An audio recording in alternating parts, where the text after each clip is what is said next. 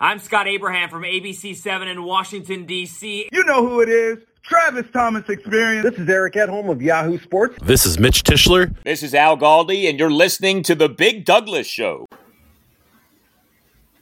All right, this is The Big Douglas Show. Rapper Big Pooh is on the show again today. Fella, how are you? I'm good, man. Blessed. Yes. Every day healthy is a blessing these days. Oh yeah. Making it through these COVID waters. And our special guest today from NBC Sports Washington is Chase Hughes. Chase, how are you? Doing great, guys. Thanks for having me back on. Very good. Chase, I have noticed you've done a couple of more football team articles this year. Are you like football or basketball better? Do you have a preference? That's a really good question. I don't know if I have a preference just on the face of it. I like both sports a lot. I prefer covering basketball because, I just kind of like the league. I love going to NBA games. And it kind of maintains my fandom for the Washington football team, which will have a different name in about 3 weeks. But I like kind of chiming in a little bit on that team because I just love the NFL. If there's an NFL game on, I'll watch. Thursday night, Sunday night. I love when they're on Saturday night. Anytime that there's a football game on, I'm watching. I know you were a proponent of the Red Wolves. It is out. They have said that. Do you have a backup you're hoping for? Well, first of all, I was a proponent of the Red Wolves. I wrote about it, and I understand the copyright and trademark issue. And I'm happy that they tried. They listened to the fans and they tried. I just figured, I just saw Facebook pay $60 million for the word meta, right? They paid some bank in like Iowa or something. I thought maybe they could do that, but as rich as NFL teams are, Facebook certainly has deeper pockets than probably anybody out there. As far as what their name should be now, I still kind of favor something that starts with R, so you can go back to that curly R logo that Joe Gibbs used to wear, on his hat, or, the helmet that Vince Lombardi designed in the early 70s. I like those logos. So maybe Red Tails or Red Hog, something like that. But at this point, I'm keeping an open mind because my first choice wasn't chosen. And I don't want to just kind of have like a negative reaction right away, even if it's Commanders or Admirals, which wouldn't be my first choices. I'm kind of keeping an open mind, and I'm not going to have a negative reaction immediately because I know regardless, I'm going to have to learn to love it, right? Yes. I'm going to have a negative reaction if it's Commanders or Admirals or anything associated with the military. I'm going to have a stern reaction. What about Red Tails? That technically relates to the Technically military. It does, but I can get down with that one a little bit more. That doesn't sound as militaristic as the other names that I'm hearing. Well, Commanders, I would just say it reminds me, I think there were some times in Madden or in franchise mode where you could rebrand and relocate, and they'd be like the most generic names. And I think Commanders might have been one of them. If not, that's just what it reminds me of. It's very generic. It does. It does. Yeah. It feels like a college team. Yeah. I had long thought it would be nothing that started with an R, just kind of because it'd be too easy for the Redskins, holdovers to never get off that. I have reevaluated that, and I wonder if it will be something that starts with R. Somebody said something to me the other day that made me wonder if it won't be an R something. And I thought maybe Admirals made sense. Last year sometime I was on Admirals. But if they went, I know they're keeping burgundy and gold, right? So if they go Admirals and then rock burgundy and gold, then that'd be the most Washington thing ever, because the Navy is royal blue, dark blue and gold with a goat. So I'm not really sure how you brand it with burgundy and gold. So, well, what's interesting? Admirals, I'd be surprised. What's interesting, two things on that. One, or if you look at the plane, the Red Tails plane that the Tuskegee Airmen used to fly, it's burgundy, gold, silver, and black. And they now have that silver and black line. So that's kind of my conspiracy theory. But some very smart internet sleuths caught the logo reflected in the window, and also I think somewhere else, or they maybe kind of digitized the blurred out images, and it doesn't look like an R. It looks like a W with like maybe the Washington Monument in the middle. So Yes. if they did pick a name that starts with R, I don't see how that would be the logo. But it's just fascinating how we're all kind of trying to decipher this. Chase, it's an interesting question for you, just real quick. How much, when you're doing things like this, when the company is doing things like for stories, how careful do you now have to be in recognition of the Twitter sleuths? Because they're out there, man. They found all that stuff, right? So you could, on one hand, you'd be like, come on, somebody's got to be smart enough to realize there's a reflection in the window, right, that caught the logo. But do you? I mean, do we underestimate the value of the Twitter sleuth? I think they do. And I think anyone who says that, because I've heard that someone was like, oh, well, come on. You know, the Washington football team may have done that on purpose. They may have given us a clue. I think in that case, you're overestimating the Washington football team. This is the same team that didn't realize that they were putting Sean Taylor Way, that sign, in front of a bunch of porta potties, and had that just horrible moment that should have been a great moment of his family and Fred Smoot and all these former teammates of his taking that picture. Like, at what point were they like super calculated and like 10 steps ahead of the rest of us? That seems like a mistake that they would make, right? So I don't think that they were trying to throw us off with that. I don't think the Groundhog Day thing with Red Hogs, they're trying to throw us off. I think they're a little bit easier to kind of detect clues like that than most organizations because they usually have so many missteps, right? Absolutely. They have had more than their fair share of missteps along the way. I am glad that they'll be keeping the colors. Although it makes it a little harder since everything else in the district is red, white, and blue. It'd be nice to have some matches, but they're the only burgundy and gold in the league. So I like the fact that they'll stay that way. I am going to be disappointed if they take the numbers off. I kind of liked the numbers on the side of the helmet. Yeah, we'll see about that. I kind of like those too. But yeah, when everything kind of the dust settled that they were changing their name from Redskins, I thought all about like, all right, what are my priorities here? And I realized that burgundy and gold was probably at the top of the list. I think that's more important than the name because you want to be able to feel like you're rooting for the same team you've always rooted for. And I saw all these people be like, oh, change it to red, white, and blue. I don't think a single like Skins fan made that argument. I think it was a lot of people who weren't fans of the team. And if you look around professional sports, those colors are not just unique to the NFL. They're pretty much unique to the major sports, at least. Like the Cleveland Cavaliers kind of have that. I don't know what the specific names of the colors are, but it's kind of a burgundy and gold. I think there's champagne. a more wine. I think it's like wine. Yeah, I think it's like wine and champagne, maybe, right? Or like wine and gold or something like that. But it's unique, and you want to be able to at least squint when you're watching them play the Cowboys and feel like it's the same rivalry that you watched when you were 5-6 years old growing up. So I'm glad that they did that. Now we'll see what they do with the name. I just kind of realized that the colors to me are the most important thing, and I'm really glad they stuck with them. Well, the way they've been playing, it could be the Washington Rollovers. Well, and they know if the product on the field doesn't change, it doesn't matter much. Are you surprised they announced they're going to do this thing on the Today Show? Were you surprised that they made the Today Show the big rollout? I thought maybe go to a monument and have this thing, and you could live hit. Craig Melvin could still come down. They could still do a live hit on the Today Show. I was surprised by that as well. A little bit surprised, but if you want to go big, that might be the way to do it. It's a big time show. Everyone knows the Today Show. You also aren't going to have a bunch of fans there that could boo it. That would be a memorable. I wondered if that was part of it, right? Yeah, and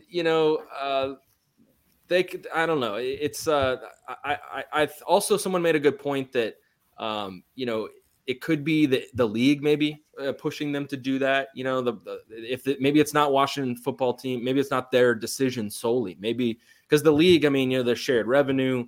It's a larger company than the Washington football team is. I meant to double check this, but I think the Super Bowl might be on NBC this year. Yeah, and it's like the week of the Super Bowl. So maybe there's just some synergy there. Maybe it wasn't all their decision, but maybe they didn't want them to do it beside a Porta John like they did to Sean Taylor right, Street. maybe they took it out of their hands for that specific reason. Like, we saw how y'all did a revered member, former player of the organization. No. Or if it was at FedEx Field and they put it on the big screen, they could have misspelled the name like they did London Fletcher. You never know. So this maybe takes it out of their hands. And the helmet rule is gone. They had to use the base helmet all the time, the color. So black helmets. It looks like there will be a black alternate kit, which I know fans have been excited about. I'm excited about that one. We're spending a lot of time here on uniforms, but I love a good black alternate. That's all we got, man. Play on the field doesn't subject us, doesn't warrant us talking about it. So we got to talk about these potential uniforms here. Yeah, I'm for it. I think at one point I might have been more of a traditionalist. You talk about the team and their history, but that history is kind of long gone. Let's try some new things.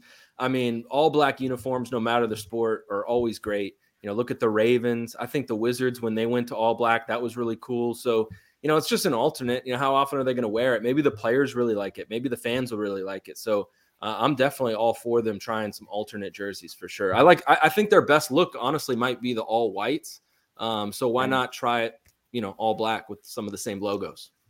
Put you on the spot here, and if you don't know it, that's fine. When did the NBA quit with the shoe?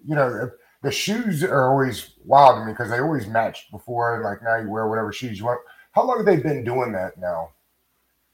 I want to say like 4 years. It's been pretty recent. And that was the kind of thing that I didn't really have a strong opinion when they first announced it. I was like, well, I wonder how it'll look. But it's been cool, and it doesn't distract from the uniforms at all. I mean, and guys get to express themselves in all sorts of ways.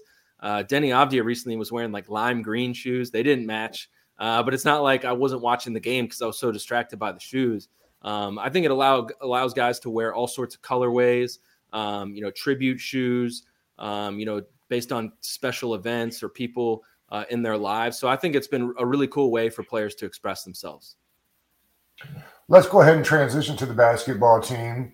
We're stuck right here at 500. They got off to a hot start. They cooled off. They're playing a little bit better basketball now. What do you think we're closer to here? That first run or this middle run we've been on?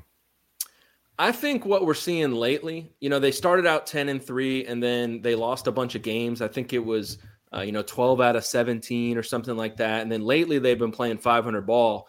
And I think that's a little bit closer to what they will be over the course of the rest of the season. I think they'll end up finishing with a winning record because right now they're playing 500, but they're missing a lot of guys. Spencer Dinwiddie's coming back. Rui Hachimura is coming back. Thomas Bryant. Davis Bertans have been banged up. They haven't really had all their players available. And once they do, I think there's a chance they'll get better. And then also, Tommy Shepard's proven to be pretty good at the trade deadline.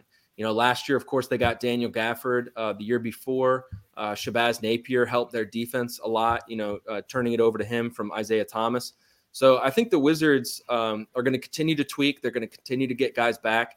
And I still think they'll end up with, call it like 43 wins or something. Right now they're 500. They'd have to play at a better pace to get there. But you also look at their schedule moving forward, and it's not as difficult as it was to start the season. They've got one of the more manageable schedules. So I think they'll be able to take advantage of that.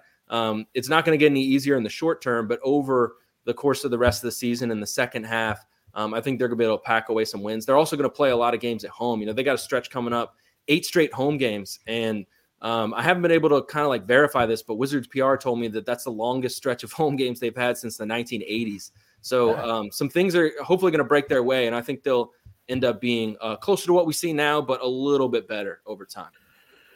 Chase, I'm wondering, how do you feel about how the offense, for the most part, has been run since we got Point Bill and Kuzma as the definite number 2 option? I know to me the offense looks, for the most part, like it runs a little bit smoother, like it has some definitive direction, as opposed to when they went on that streak where they lost 12 of 17 or whatever it was, where the offense just looked like you could have got 5 guys from the YMCA to play better offense than the way the Wizards was playing. Well, it's a big question because the key change that could happen there is Spencer Dinwiddie, right? He's the point guard. The offense runs through him. He's a guy who likes to drive to the rim, and that has an effect on the rest of the offense because the ball's got to be in his hands to drive to the rim, right? Lately, I think they've been able to get better offensively because they played a little bit more open. They've played with a little more pace. They've been one of the worst transition teams in the league all year. one of the worst fast break teams. And I think by running a little bit more, it's opened up shots, not only layups, but 3-point shots for them. They just haven't gotten very many wide open transition threes. And those are the types of baskets along with layups that just make things easier for your offense, right? I do think when Dinwiddie comes back, and it sounds like that's going to be very soon, that they got to find a way to get the ball in Beal's hands, to run the offense a little bit more. Maybe you stagger him and Spencer Dinwiddie more than you have already, although they've already tried to do that. And then you're certainly seeing the potential with Kyle Kuzma. When he can get more shots, when he can be more aggressive going to the rim, then he can get into a rhythm. The 3-point shots start falling, and he's got a high ceiling as a scorer. So it's going to have to be a balance. I think maybe the way to get guys more shots is to play a little faster, because then you're going to have more possessions and therefore more shots to go around, right? Now, what effect that has on their defense, we'll see. But the slowing the game down, which Wes Unseld Jr. wanted to do to start the year, it worked out well defensively early on. But, they haven't been a good defensive team for a long time now. So you might as well try to jumpstart the offense a little bit. And maybe the way to do that is run more and shoot more. When Thomas Bryant comes back, assuming that he's the same shooter he was before he got hurt, what does that do to Trez's minutes? Well, I think it's going to obviously provide more competition for Montrezl Harrell at center, and Daniel Gafford as well. Gafford's been a good shot blocker this season, but he alone hasn't been able to fix the Wizards' defense. Harrell hasn't been as consistent as he was earlier in the year, so it's kind of good timing for the Wizards to add some competition to that mix because they haven't exactly gotten pristine play from their center position. And Montrezl Harrell, Thomas Bryant, he's going to be able to do things that those guys don't provide, namely shoot threes. He's one of the better 3-point shooting centers in the league, and the Wizards have struggled shooting threes. So getting him back is going to be a huge positive for them. I think the question is, for minutes for all three of those guys, is can Thomas Bryant play on the floor at the same time as Montrezl Harrell or Daniel Gafford? He's got a little bit of a different skill set. I think him and Gafford might be able to play together because Gafford never shoots threes. He's never attempted a three in his career. Meanwhile, Thomas Bryant is a very good 3-point shooter, very good catch and shoot 3-point shooter. So you could run screens and pick and pop actions with him. But when it comes to Harrell, I think both of those guys together, Bryant and Harrell, probably not the best defensive combo, probably not the greatest rebounding combo, and there's a little bit of redundancy in how they play offensively because Thomas Bryant also likes to score around the rim, just like Daniel Gafford and Montrezl Harrell. Maybe they could complement each other offensively much better than defensively, but that's where I would worry about is defensively, can Bryant and Harrell play together? So those are, I think, kind of questions that Wes Unseld Jr. will have to answer just by throwing them out there on the floor. I think there's a chance that Bryant could play with both guys. Maybe him as the 4 next to Gafford and him as the 5 next to Harrell. But they're going to have to see it in action. I think it's going to depend on not only Thomas Bryant making his threes, but maybe even scaling up the volume from what we've seen in years past. I actually don't. I don't see Wes Unseld Jr. playing any of the two big guys together. When you have a 6'10" Kuzma, a 6'9" Denny, a 6'8", 6'9" Rui, if you going to continue to play Davis Bertans, he is 6'10". So I don't think they would necessarily have to try to run two of them out. I think it'd actually be detrimental to try to run two of them out because Thomas Bryant covering anybody on the perimeter is a big no-no. That's a big no-no. That's fair. I think one way it could work is what we saw last year, right? The Wizards had 3 centers. They had Gafford, they had Robin Lopez, and they had Alex Len. And what they did is basically just gave those guys equal time in the first half and then rolled with the hot hand in the second half. Whoever was maybe hot. That's what it'll be like. Yeah. Yeah. I mean, with Gafford still having the penchant for getting in foul trouble, every other game, I think it provides Thomas Bryant will provide necessary relief in that you do have another big man that you can go to.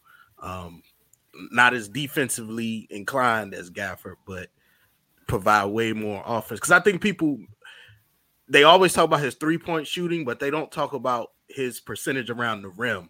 You hinted on it, but he's great catching the ball in traffic, and I think he was shooting 68% or something like that around the rim.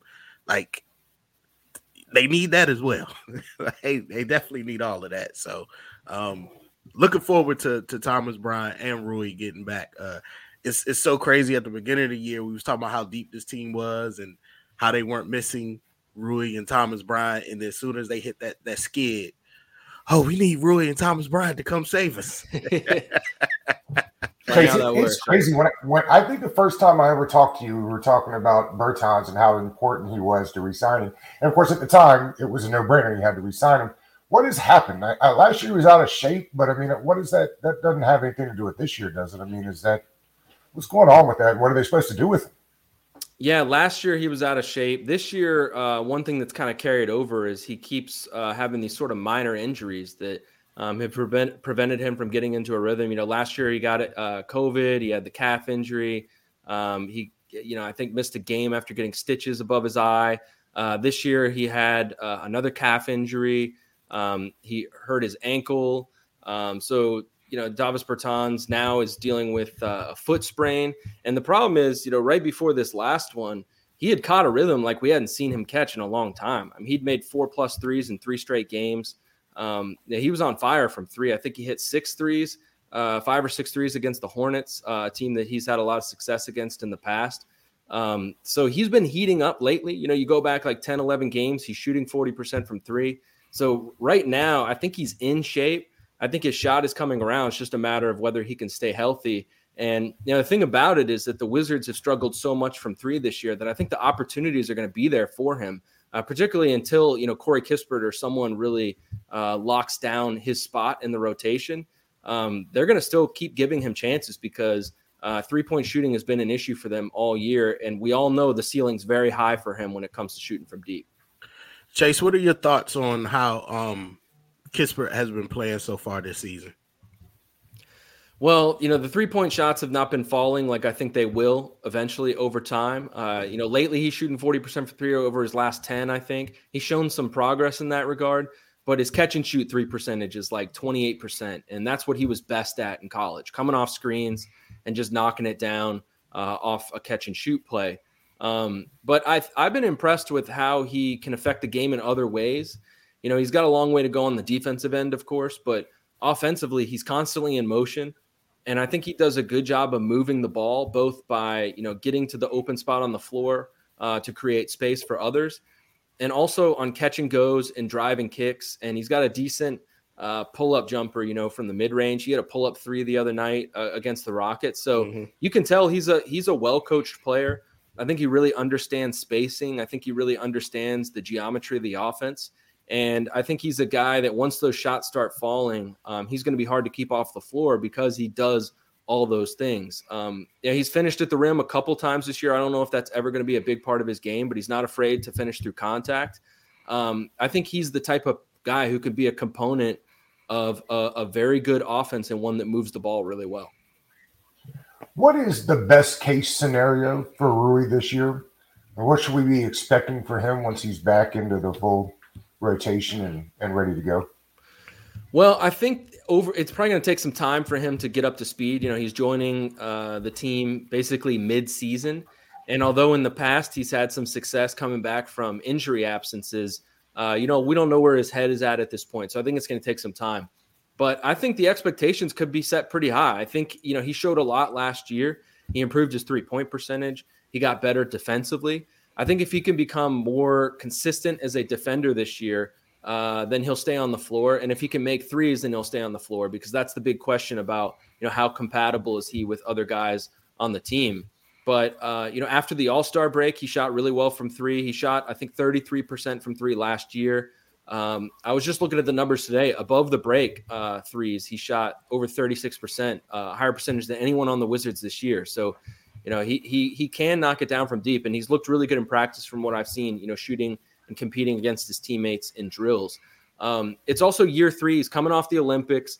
You see a few other guys around the league who are making big leaps in year 3, guys from his draft class, players like Tyler Hero and Keldon Johnson. They both played in Olympic competition, and they look better for it. So, Rui's trying to play for a contract extension in the summer. It's a big year for him, and I have pretty high expectations for him. I think he's going to end up being one of the Wizards' better players by season's end. I think it just might take him some time to get his footing. Chase, what has been the talk about Point Beal? was anybody surprised at how he ran the offense, or was it something that was like, we knew he had this in him all along? That's a good question because I think I was surprised to the degree that he played so well, just because we've seen him play point guard over the past few years, particularly after John Wall's body started breaking down. He had to take on a larger playmaking role in the offense, but we'd never seen him start at point guard. And, he didn't exactly have a full complement in terms of his supporting cast. And he went out and played a brilliant game, right? I mean, he had a career high 17 assists. He limited his turnovers. He only had 2 turnovers. Earlier this season, he was struggling with turnovers. He didn't have the same tight handle that he did in that game and that he's had recently. So I think it just was a representation of him being in midseason form, him playing really well lately, and him just kind of immediately taking to a larger role because he was playing so well. But it went so well that I think all of us would like to see more of it, right? Maybe he doesn't start at point guard, but maybe when Dinwiddie goes out of the game and they stagger their minutes, maybe have the offense run through Bradley Beal, even if Raul Neto's in the game or Aaron Holiday's in the game. It just went so well that I think the Wizards can't completely go away from that because he was really impressive and he looked like he's absolutely ready for even a larger role in the offense on the ball. Absolutely. Now, Pooh, you are still convinced that they're going to throw the bag at him. Chase, are you? Yeah, I think they will. I think they still want to re-sign him. And I think he will ultimately re-sign with them. I think he's kind of taking his time because he knows he can make a lot more money. And also he doesn't have to sign it now. So he can kind of see how things go this season. But, if you pay attention to what he said over the years and you pay attention to what, people like myself have reported about, what he and others have said off the record, what the Wizards have provided him kind of matches up with what he's been angling for, which is, a good supporting cast that gives him an opportunity to go to the playoffs. And then from there, it's kind of in his hands, which is, I think, all he wants. I don't think he, in recent years, obviously last year they made the playoffs, but he hadn't really been given the opportunity with the supporting cast to go to the playoffs and then make something happen. This year, if they can play their way into the playoff picture a little bit more, maybe you get a 5th or 6th seed, that represents progress. And then maybe you can go into the offseason, you can re-sign him, you can think a little bit bigger with your trades, and you can try to take a step forward. Basically Bradley Beal is 28. He's going on 29. He can sign one of the largest contracts in NBA history and then go from there and, give the Wizards another year, give them another 2 while he's making big time money. And then, if he wants out, try to go chase a chip somewhere else. I don't think he has to do that now. All he has to do is sign for a massive contract, set himself up even further and his, family for further generations. And then when he gets to 29, 30, kind of make a decision about can he win a title here or at least compete for one. So I don't see why there'd be any rush, given how much more money he can make with the Wizards than he can to leave them and not potentially find a situation where the grass is truly greener. But you think he'll re-sign because he wants to be here and not because of how much more money he can make here? I think it'll be a combination of both, but I mean, let's be honest, it's a lot of money. It might be like, yeah, I mean, we'll see what the salary cap ends up being, but it's projected like 240, 250 million. You're making 50 million a year or something like that, high 40s.